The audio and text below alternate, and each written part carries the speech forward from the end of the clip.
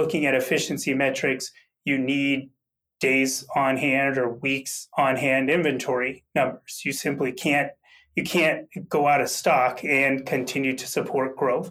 So you need some metric that understands the efficiency of your inventory turnover. So that might be days or weeks inventory on hand as a metric that's shared each week.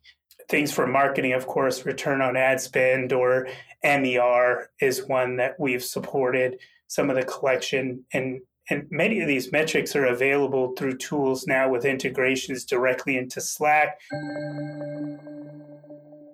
You cannot simply say, 6 months ago, I executed a deposit on a purchase order for tens of thousands of dollars, and 6 months later, the product sold, and try to understand then the margins and make those decisions based on such a mismatch of information. But I think when looking at it from a tax perspective, in the US in particular, that decision is best advised from your CPA because the tax law is consistently changing. A2X creates a bridge between Amazon, Shopify, all your various sales channels, and your accounting system, either QuickBooks Online or Xero. One of the great features that's less advertised with A2X is its ability for you to load your cost list into A2X so that it helps create that match of sales postings and expense posting to cost of goods sold. On today's episode, I'm joined by an e-commerce accountant to discuss the importance of financial literacy for e-commerce entrepreneurs and how to effectively track and measure financial metrics to drive growth and efficiency. This is the 2X e-commerce podcast, hosted by Kunle Campbell.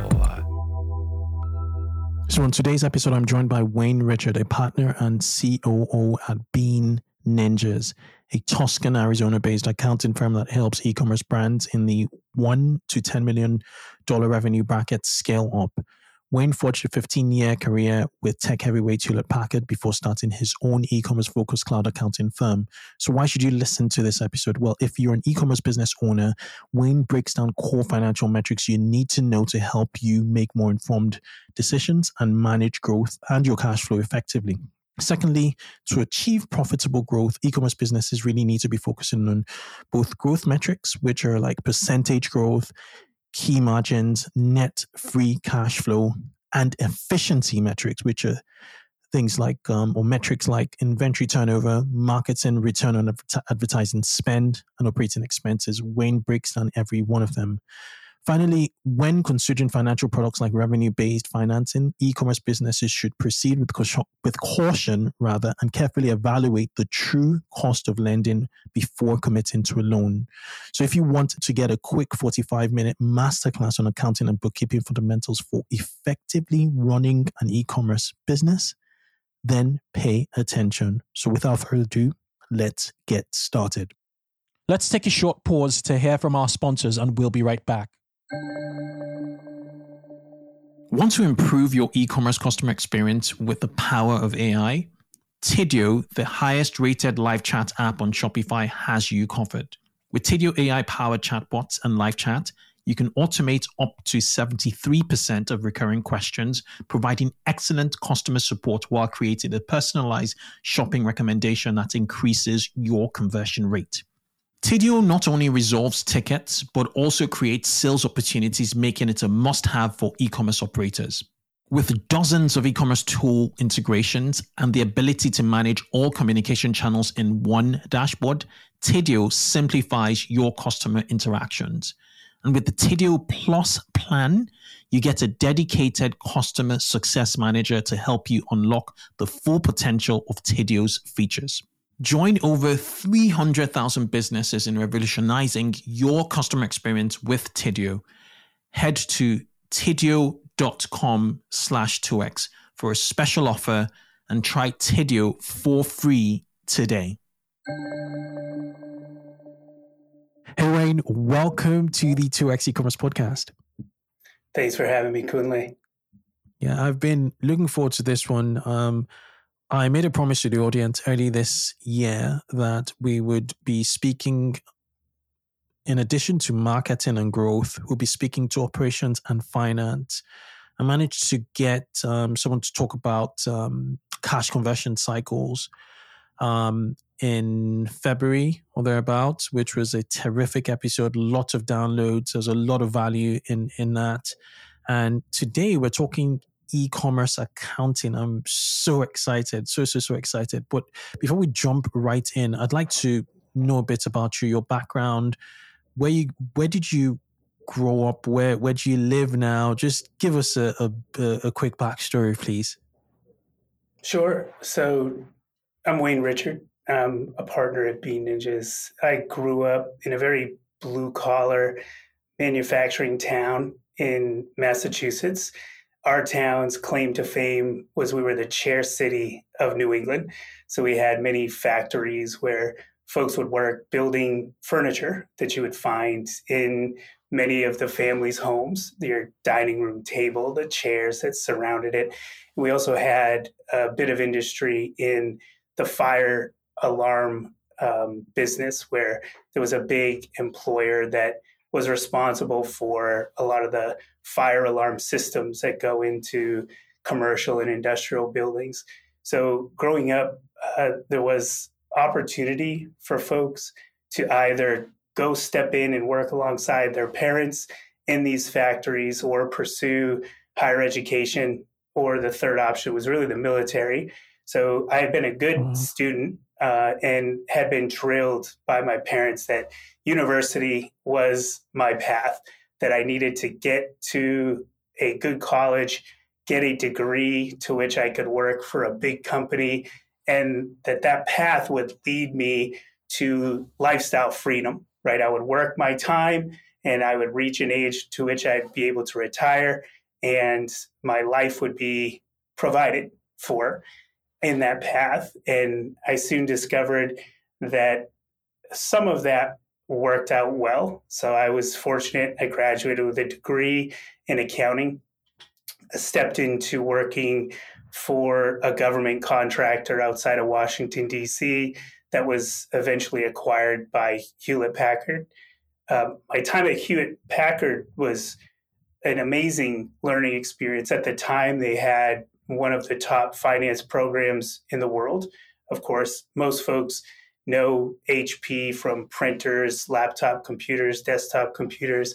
The efforts that we were supporting were a bit different. We were part of a finance team responsible for outsourced government contracting work, which simply meant for us, we met with vice presidents and different operations managers to help them understand and plan their business finances. There were certain budgets that were committed to at the beginning of each year, to which we had to help them manage the spend and the achievement across certain performance standards.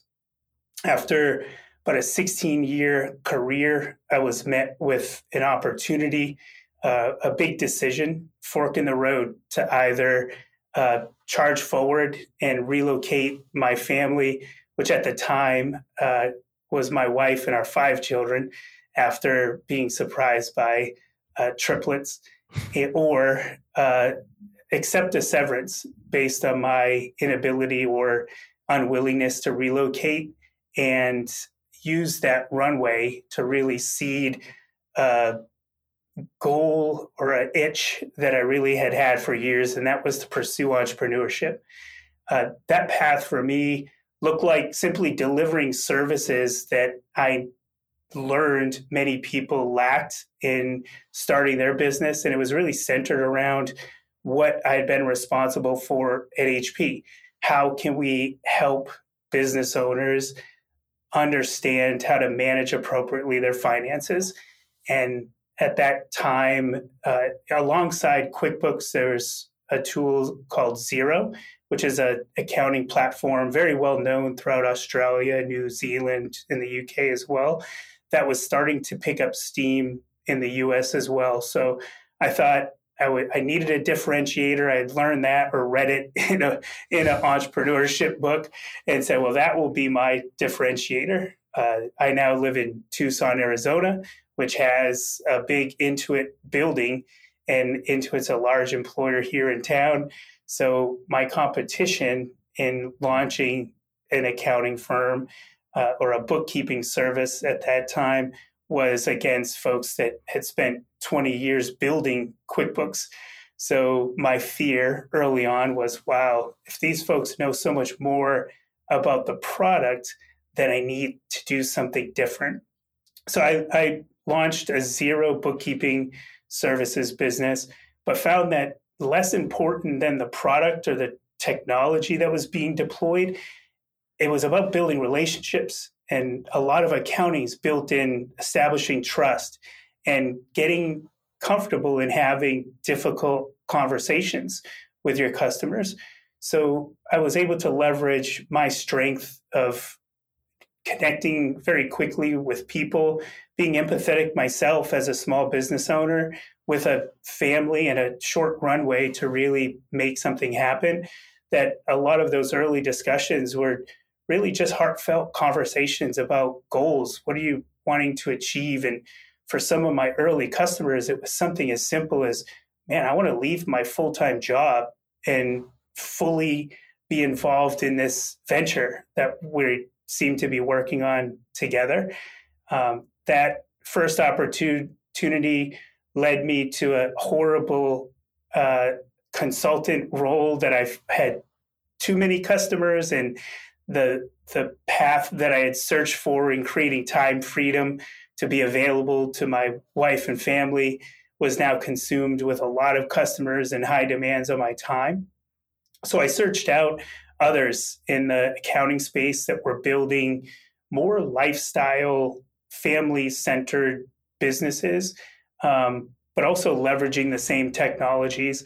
I came across a blog post from a firm in Australia called Bean Ninjas, connected with the founder, and we really hit it off from that first conversation.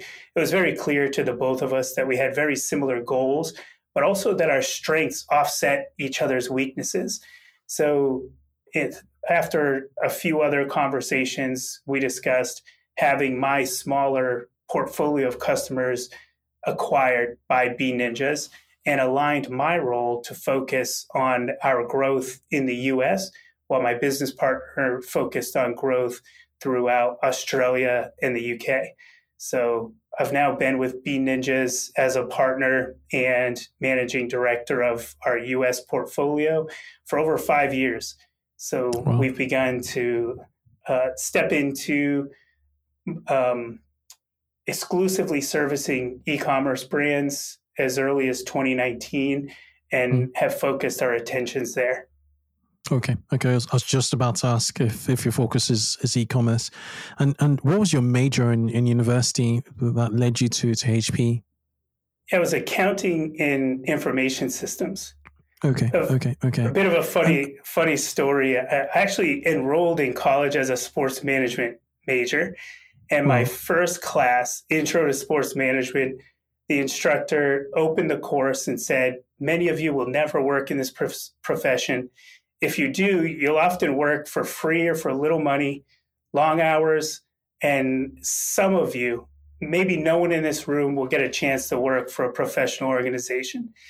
And I left that class slightly defeated and stepped into my Intro to Accounting class. And that professor stood in front of the class and said, every single one of you will be in high demand. You can work in any industry.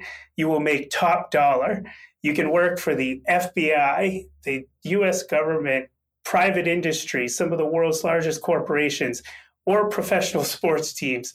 So I walked from that second class into the administration office and changed my major. So that was my first week. Two really good people, that were honest with their advice, and I could see it is really effective. Okay, let's jump right into to commerce, bookkeeping, accountancy. A lot of the listeners in this podcast are already operating and running their e-commerce businesses. or they're supporting the growth of an e-commerce business, an existing e-commerce business, typically 7-figure e-commerce business, 1 million plus in revenue. What are in your opinion, the fundamental habits or things to do right to ready yourself to the next milestone? So whether you're a 7-figure business, just what you do to get to 8 figures. And if you're an 8-figure business, I guess there are a completely different set of rules to manage yourself through to 9 figures if there is the capacity to. So let's start out with 7 to 8 figures. What are the best or the fastest growing 7-figure businesses from your experience? You guys have a portfolio. I haven't really asked you the size of your client portfolio, but you have a sizable client portfolio. What are you seeing them do right, and what are you seeing the lagging businesses get wrong, a majority of the time? Yeah, I think that's a great question. I think scaling quickly can be exciting, and you really do need that solid financial foundation in place to ensure that your business can handle the growth and that growth that you're achieving is sustainable. So some of the tips that I recommend for those brands that are scaling past 6 figures into 7 figures really are first to set a roadmap. I think setting financial goals for your business and creating a plan to achieve them is critical. This roadmap initially will be set very heavy in assumptions. You simply don't have the data to make as informed assumptions in this first pass as you'd like. So I recommend trying to include projections for things like sales and expenses, but more importantly, the cash flow needs that are required to support these goals. Having a roadmap in place will really help you stay focused in those areas where you need to make the most informed decisions as you scale. And over time, as you begin to understand those key assumptions and the results of your actual performance against these assumptions, you begin to either understand where to double down or where you're repeatedly incorrect and need to begin to course correct. A second thing on top of setting a roadmap is being disciplined to focus on profitability. A lot of conversation around scale is assumed around gross sales, top line, 6 figures. When we said 6 figures, initially, I'm sure everyone thought sales of over $100,000. When we say 7 figures, folks think sales of over $1 million. They don't consider as largely the focus on profitability. So I think it's important to prioritize profitability over revenue growth. This means focusing on those products and channels that have the higher profit margins and being strategic about where you invest, let's say, your marketing or advertising spend. Also, prioritizing profitability will help you make more informed decisions on where to reinvest within your business to sustain that growth over the long term. I like that. So having that clear roadmap of where you're going and understanding the implications, the cost implications to how to get there, and then at the same time also focusing on profitability for that rock solid foundation for growth.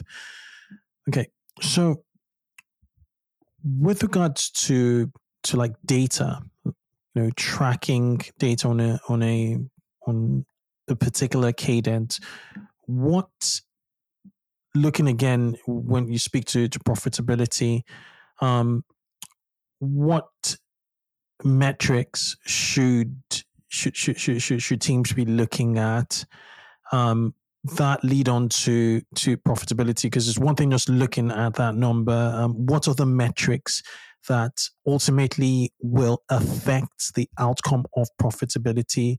Should they be looking at on what cadence?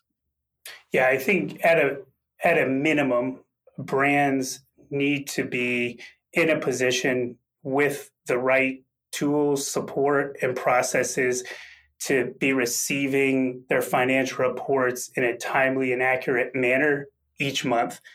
I think the metrics that they should be focused on, certainly top line sales, you want it across channel. You want to understand if I'm seeing sales across Amazon, Shopify, Walmart, I want to understand which one of those channels is continuing to grow. So understanding certainly from that top line where you're seeing the highest impact of growth is important. But beyond that, it's understanding the margins. And when I speak to margins, we present to customers various margins to help them identify the spend across major categories in their business. Mm-hmm. So the first one that I'll discuss is gross margin. So simply, if you take your sales in a particular platform and you then reduce from those sales the cost of the product, the cost of the merchant fees, the marketplace expenses that went into selling a unit, some of the shipping fees that were attributable to that sale, you can then identify what your gross margins are. Even more important than that, I believe, in an age where much of the opportunity to scale is based on paid advertising, is to understand what your contribution after marketing is. So the next major category of spend that we capture and present in our financial reports is that gross margin less customer acquisition cost. This presents you that contribution margin after marketing. This is the fuel that really helps you invest in your team and in those operating expenses that are required for any business. After you're looking at your margins, I would say the last margin to really focus on is your net operating profit margin. Some call this EBITDA. It's that bottom line margin. So after all spend in your business, subscriptions, your wages and team cost, what's left over at the end of each month?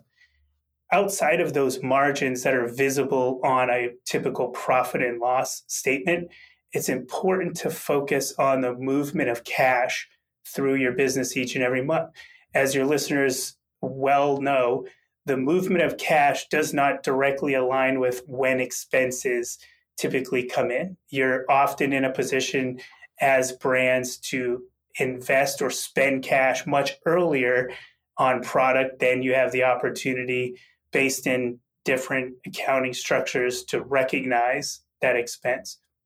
So I believe tracking your free cash flow, and this could be very simply looking at your bank balance repeatedly over time. So you had mentioned a cadence. I would say reviewing your profit and loss balance sheet and cash flow statement each month, but each week being in a position where you have, and it could be a very simple Google Sheet scorecard that helps you understand how much deposits posted in my accounts from customer receipts and how much cash went out of my business each week. Yeah. You'll begin over time to understand the trends that, wow, the second week of the month typically is very heavy in our largest subscriptions, or our agency fees tend to come out that week. So you want to be mindful of when you're beginning to plan for large restock POs and shipping out wires for deposits, the timing to when you will have that cash available,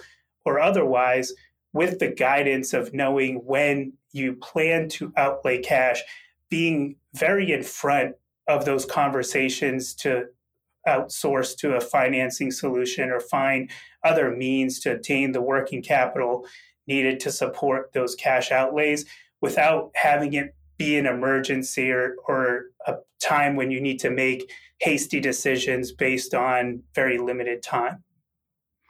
I really resonated with that. The gross profit, your cash flow, looking at your OPEX, makes a lot of sense. And then you finally arrive at your net profit.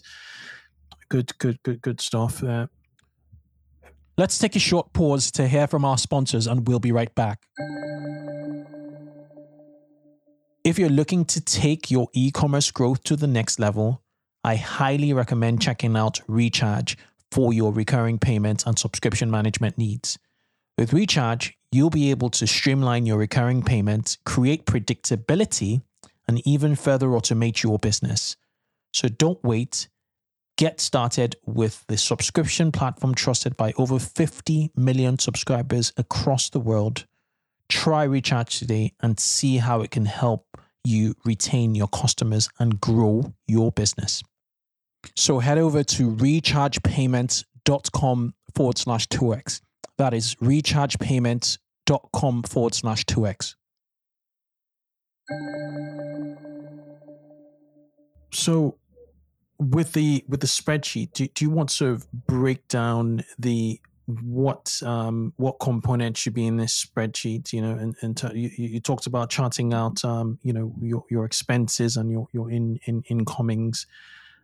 Is it just that simple, or would you put other bits into it, other metrics into this spreadsheet you track, or founders track, or teams track? Yeah, I think it can be overwhelming at times for those operating brands because of the vast complexity of e-commerce. There's so many levers that one can pull. So I think it's important to have a focus. I know within our own business, we select key areas of focus each quarter. And perhaps for a period of 13 weeks or a traditional quarter, you have a focus on reducing your cost of sales, your cost of goods sold, in addition to your fulfillment, in addition to your 3PL fees, in addition to your postage, your packaging.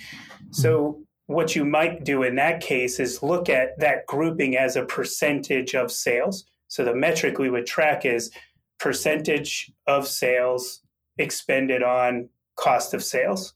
So then each week you're able to then gauge as a percentage the impact of those decisions and negotiations and cost savings initiatives that you're building throughout that 13-week period.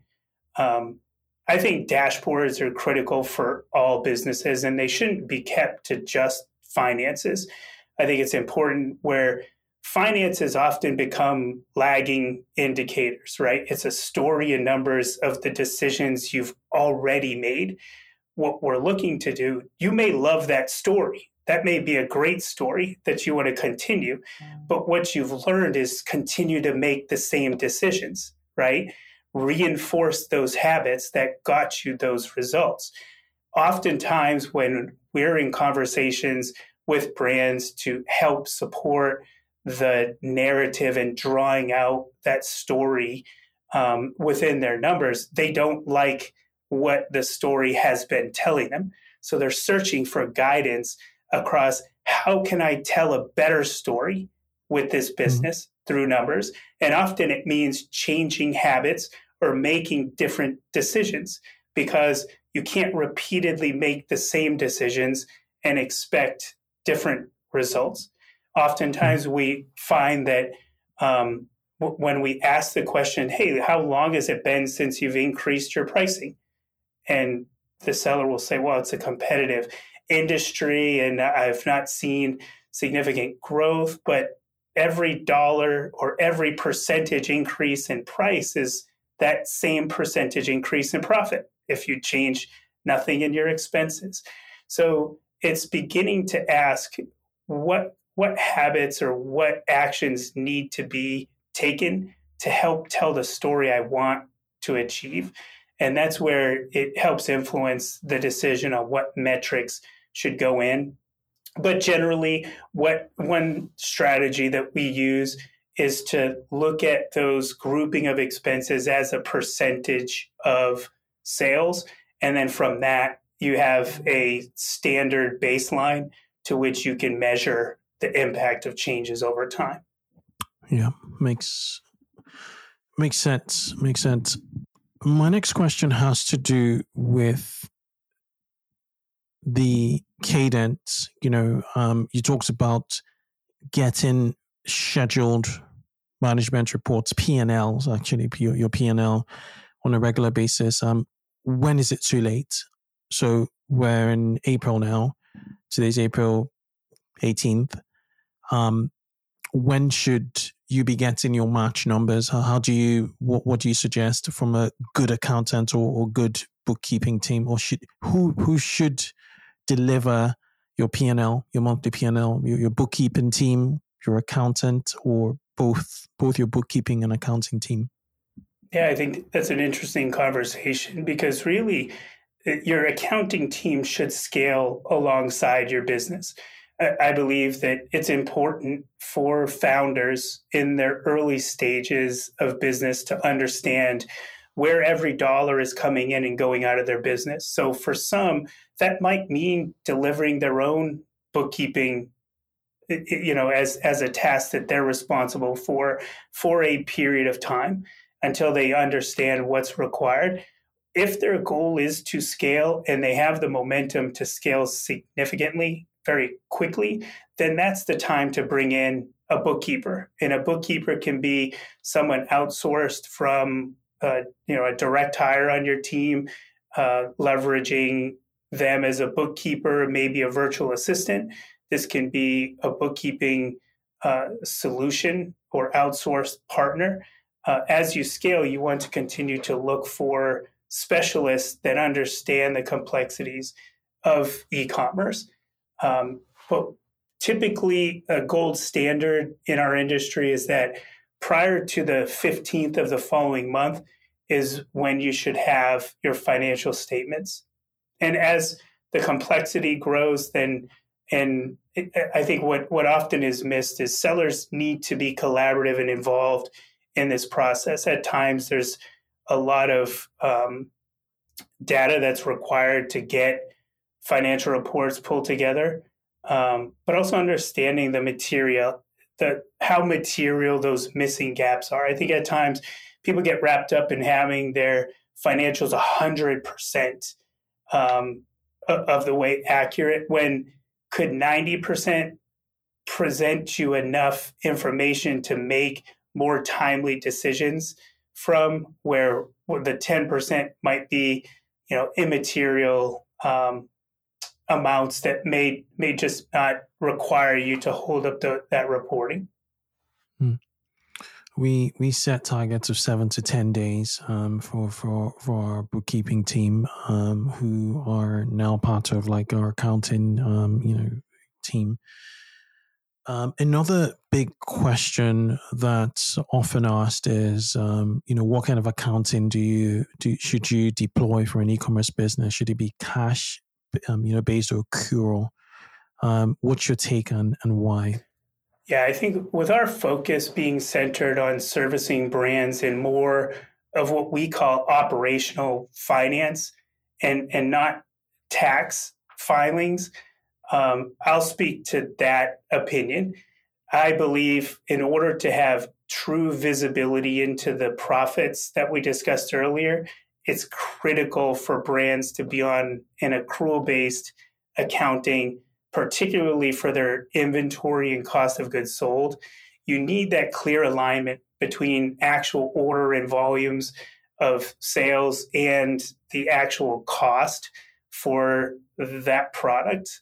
You cannot simply say, 6 months ago, I executed a deposit on a purchase order for tens of thousands of dollars, and 6 months later, the product sold, and try to understand then the margins and make those decisions based on such a mismatch of information. But I think when looking at it from a tax perspective, in the US in particular, that decision is best advised from your CPA because the tax law is consistently changing. So there may be other things to consider based on your business that a tax professional could provide clear advice against. But for the purposes of managing the day-to-day operations and making those key decisions based in clarity and visibility across where cash is being outlaid and expenses are being incurred, I believe that accrual is 100% the path to follow. Yeah, you echo a lot of professionals view on accrual, and thanks for the tip on cash with regards to tax.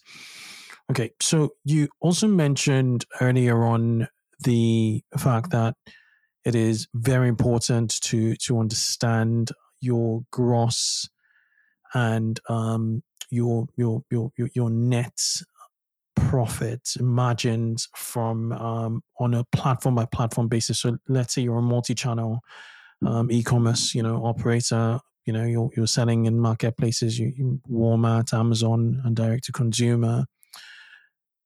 Is it too granular to do the same at a products level? And the reason why I say it might be great to understand it at a product level is if you look at it, if you zoom into like a marketplace like Amazon, for instance, and you use Helium 10 and you enter at least your COGS into Helium 10 effectively, it kind of gives you a profitability driven report. And you kind of understand, okay, as much as these products are, giving me or driving us, huge gross revenue, they might be not as profitable as these other SKUs, and you might want to focus on other SKUs, and you might then inform your PPC team to focus on those SKUs when they're promoting it because it is more profitable. It leaves more net cash, more net margin in your business. So I guess my question is, how granular does your P&L go, or do you use other systems to track profitability? I'll be keen to know your thoughts. Yeah, I think our reporting provides that clarity and visibility by sales channel, but I will echo that sentiment that it's critical when either launching a new product or identifying which products to make those big investments in paid media to advertise against, to be clear on what your unit economics look like across each of those products or each of your SKUs. So there's a tool that we leverage with all of our accounting solutions that's called A2X. So A2X creates a bridge between Amazon, Shopify, all your various sales channels and your accounting system, either QuickBooks Online or Xero. One of the great features that's less advertised with A2X is its ability for you to load your cost list into A2X so that it helps create that match of sales postings and expense posting to cost of goods sold. But to the point you had made earlier in understanding, so what tools, for many of our sellers, it's very simply a calculator we've created in a Google Sheet that helps them identify the per unit cost across shipping, merchant processing fees such as PayPal or Stripe, the packaging cost associated with this particular product, the budget that might be available to them at certain gross margins or contribution margin after marketing to invest in paid media. And with that information, they at least can be familiar with what can be anticipated in launching this product at different price points, or being in the position to know which products have an opportunity to be discounted, to run on promotions, because the margin can support it. There are tools out there that help automate, and some of our customers that are across larger SKU base do leverage those solutions. But our particular focus is really helping them understand from that 10,000 foot view, a little bit of a drill down to, hey, you may want to look on these particular channels to see if there's opportunity to make those products a bit more profitable. But we as a provider don't get down to the product or SKU level. Okay, makes a lot of sense, and yeah, I resonate with that. With A2X, with the tip you just made with A2X, just putting your COGS, data there, should provide a lot of insight. It's similar to Helium 10, only that I think A210 is really good. I think it integrates with Xero and other accounting software, which bridges that chasm really between Seller Central and your accounting system, I guess. Yeah, and if I could add, I think it's just as important, and not just to understand what goes into the cost basis, but also to understand from each sales channel how much are the marketplace expenses, the FBA fees, the seller charges that Amazon is taking out of that net deposit. So one of the common mistakes that we see in more early stage brands that come to us from a channel like Amazon is they've historically just simply reconciled the deposit as their sales number. They didn't go into Seller Central and build either a pivot table or run the necessary reports for them to truly understand the gross sales against the marketplace expenses, against the refunds and returns, against the shipping expenses and shipping income that was collected, to really know what they understand their net sales, but they didn't understand where there might be opportunity in having that visibility and clarity and looking across trends over time to pick out situations where perhaps Amazon may have overcharged them for storage fees, or they miscategorized their product and had some of the measurements wrong. So there's tools that are coming about now that can help sellers identify these things. I think Getida and Seller View are two that I've had conversations with that focus on helping sellers understand and provide some instruction around working with Amazon to get refunds where refunds are due. But I think just as important was our point earlier, without the visibility in having a landscape or a report placed in front of you to where you can identify these blips or months when these expenses are outside of typical trends, then that question just often isn't asked. Yeah, I agree. Speaking of like the charts of accounts in Xero, from a what does your revenue breakdown look like? What should a good revenue breakdown look like for like a multi-channel retailer? Say you're selling across numerous geos in Amazon Europe. You're doing Amazon maybe USA. You have two Shopify sites. One for your local wherever you're based, and another for the rest of the world. And maybe you have a distribution deal with 2 or 3 retailers. How do you really break it down where it's not like too granular, and then you just maintain the right amount of information, revenue information or breakdown to really guide you to making critical decisions? Yeah, I think our structure is one where we certainly look across each marketplace and leverage the benefit of groupings to then drill down where the need arises. So in your example, where you have multiple instances of Amazon, there certainly will be a high-level grouping that allows for you the visibility to see your entirety of Amazon sales. But within that, there's also a drill down that helps you expand to see each of the geos. You would be able to see your US, Amazon, gross sales, merchant fees, refunds and returns, discounts. Canada, similar structure.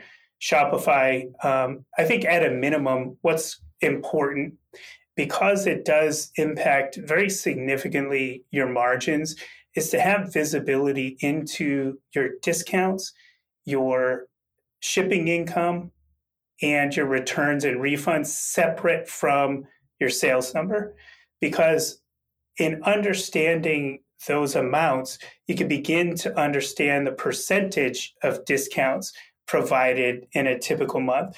And again, each percentage of discount is a percentage you're pulling away from your margin, because your expenses tend not to change when you issue discounts. You're just simply saying, I'm willing to accept a lower price on a bet that I can create higher volume. But to our discussion earlier, some products don't lend themselves enough margin to put as significant a discount as what sellers believe will be attractive to command those higher volumes. Mm-hmm. So you put yourself in a position to which you're scaling losses. You're just simply selling a product you're losing more and more money on. So I think it's critical to understand your discounts and also your refunds. It really advises to the quality of the product or the experience that you're putting forth. I think in looking toward paths to scale, you need to minimize your refunds and returns. You need to put forth a product that it should be rewarded in repeated purchases and folks continuing to tell their friends, family, everyone on their social medias about. Okay, makes a lot of sense. So back in season 6, I think season 6, episode 52, I interviewed Garrett Eckerson. He is the founder of Kindred Bravely. I think they're like an apparel, the kids apparel company. And at the time, they were doing gross revenues, and they were profitable, by the way, of about $30 million US dollars a year per annum. And the one thing that struck me was the fact that his organization was still spreadsheet driven. Yes, he had the systems. They had their accounting systems and, their marketing systems, quite sophisticated systems. But here's like every week, every department essentially drops their number in this central dashboard. And I get this big picture aggregated over weeks, and I see patterns, and I can read those patterns, and I make decisions off the back of those patterns. Just taking a pip out of accounting, what other metrics should you, from a financial lens, sort of look at that are affecting finance and eventually growth? And on the flip side, what financial metrics can you report to your growth team, essentially your marketing team, to give them more incentives or to tell them or to give them alerts that, hey, you're over-indexing here. This is what we're seeing. So how do you sort of ensure that two-way comms from a data perspective to run a business collectively with your team? Yeah, I think there's really two categories of metrics that I consider. There's growth and there's efficiency. I think when I consider growth metrics, I would suggest percentage growth month over month, week over week. If you're looking to scale, you need to sell more next week than you did last week. So looking at a way to gauge and understand that path over time is critical. And to our point, we also want to do that profitably. We want to ensure that more sales are driving higher profit, which is relating itself to more cash, more free cash flow available to us each and every month. So at the minimum, I would advise that weekly you're covering your percentage growth and then also those key margins that we've discussed alongside the net free cash flow. So did your bank account, all of your bank accounts, your credit card spend, did cash increase or decrease through your business each week? Because the power of having someone tangibly key in a negative number each and every week, you cannot continue to just have negative free cash flow every week. You will put yourself out of business. So I would look to those growth metrics.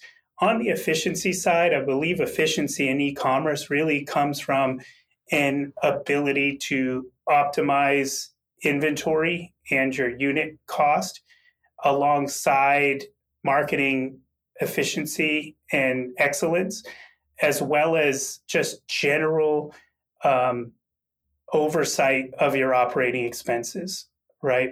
So in understanding those as the main categories, what we've often done is supported just a simple percentage of each category against sales. Again, what I believe is most important is to see trends over time, understanding where your baseline sits, and then making those decisions to impact from that baseline to achieve your intended goals.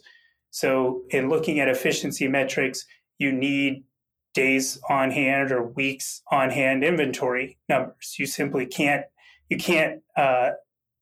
go out of stock and continue to support growth. So you need some metric that understands the efficiency of your inventory turnover. So that might be days or weeks inventory on hand as a metric that's shared each week.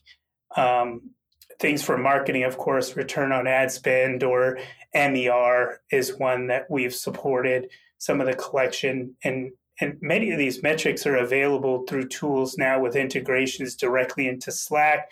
So you're able to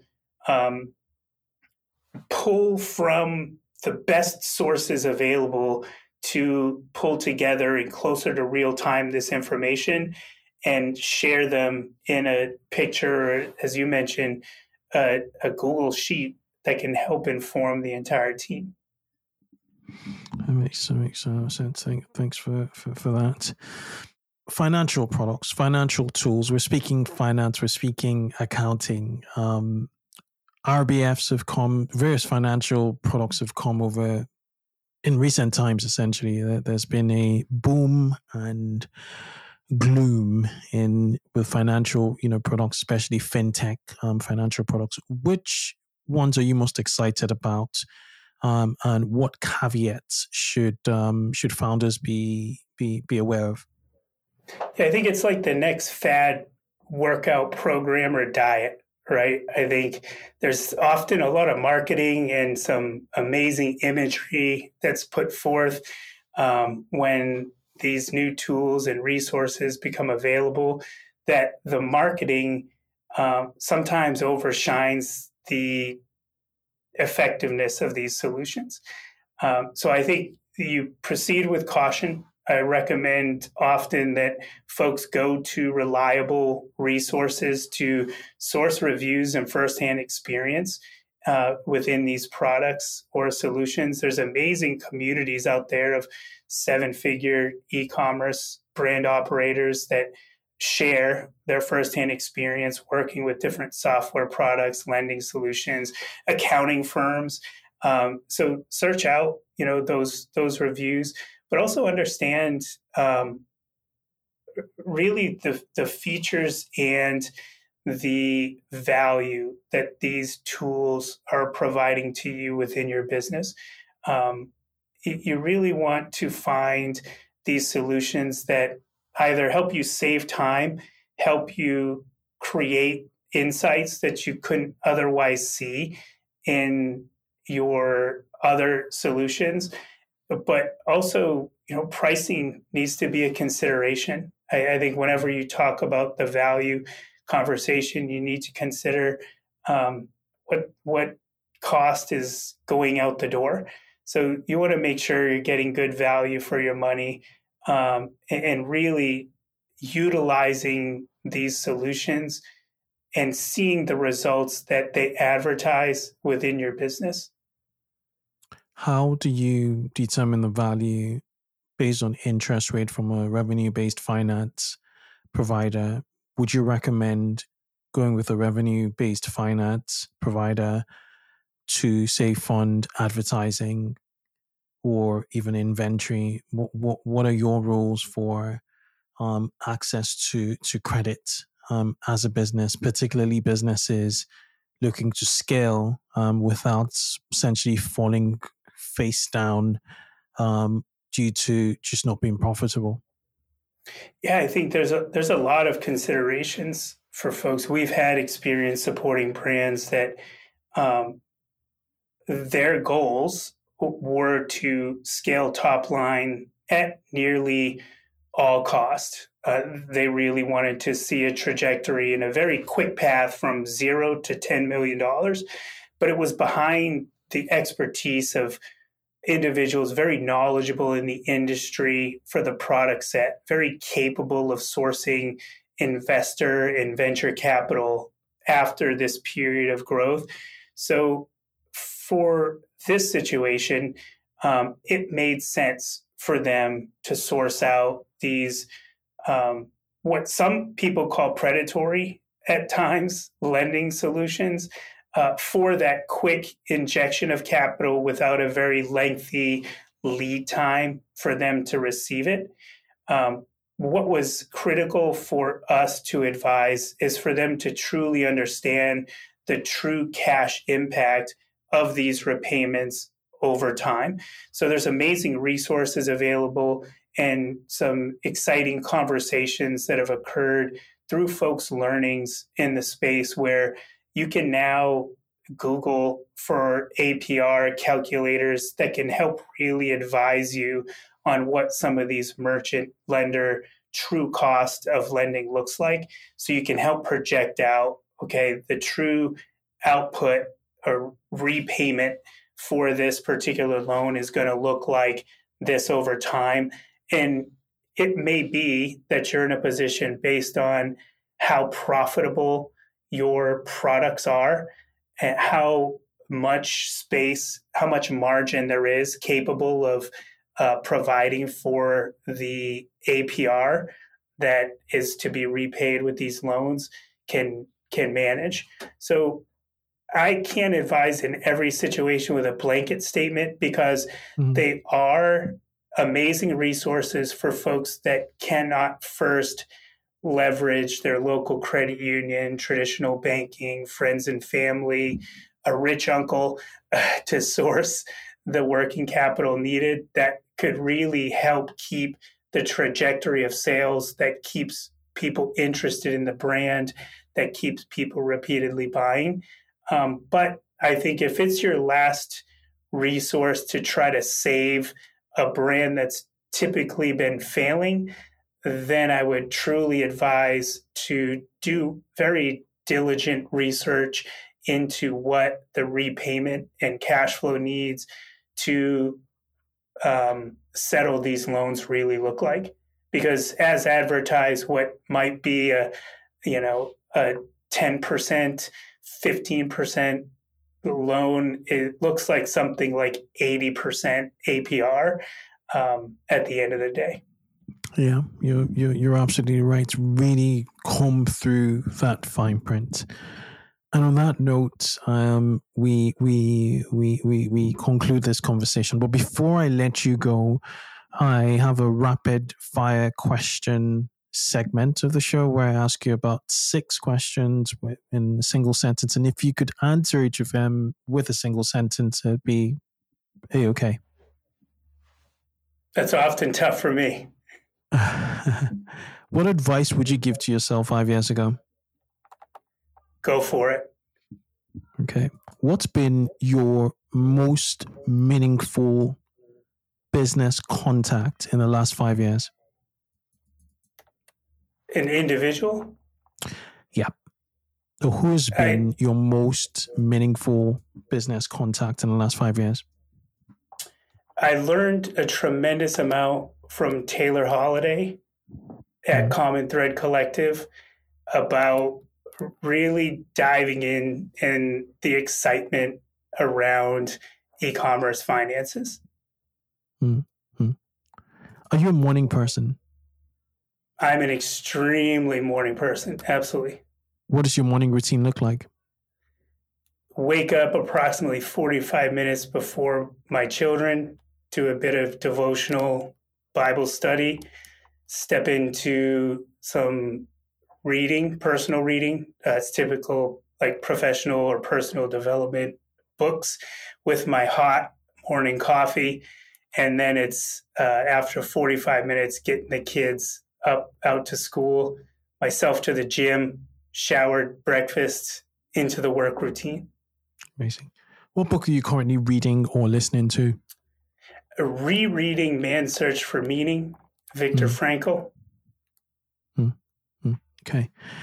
Finally, what's been your best mistake to date? By that, I mean a setback that's given you the biggest feedback. I think thinking I could build a business by myself, or in my early days, just trying to handle all areas of business proved to be a learning that was critical for me at that time, and to understand the importance of leveraging experts and others' strengths to help support a greater goal, which was to build a larger business than I could do on my own.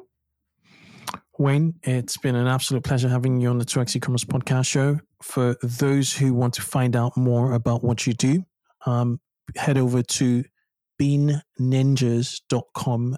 They're e-commerce accountants. They support platforms like Shopify, WooCommerce, Amazon FBA, Omnichannel. And from your website, you have a plethora of services: bookkeeping, accounting, tax, virtual CFO, and e-commerce accounting setup. So go check them out. Are you active on any social media platforms yourself? Bean Ninjas is active across Twitter. I'm active on LinkedIn, hoping to build a bit more of a Twitter following. So you'll find me on either one of those platforms. Okay. We'll link to all your socials in the show notes. Thank you again, Wayne, for coming to 2X eCommerce podcast. Thank you so much. Grateful to have been here. Cheers.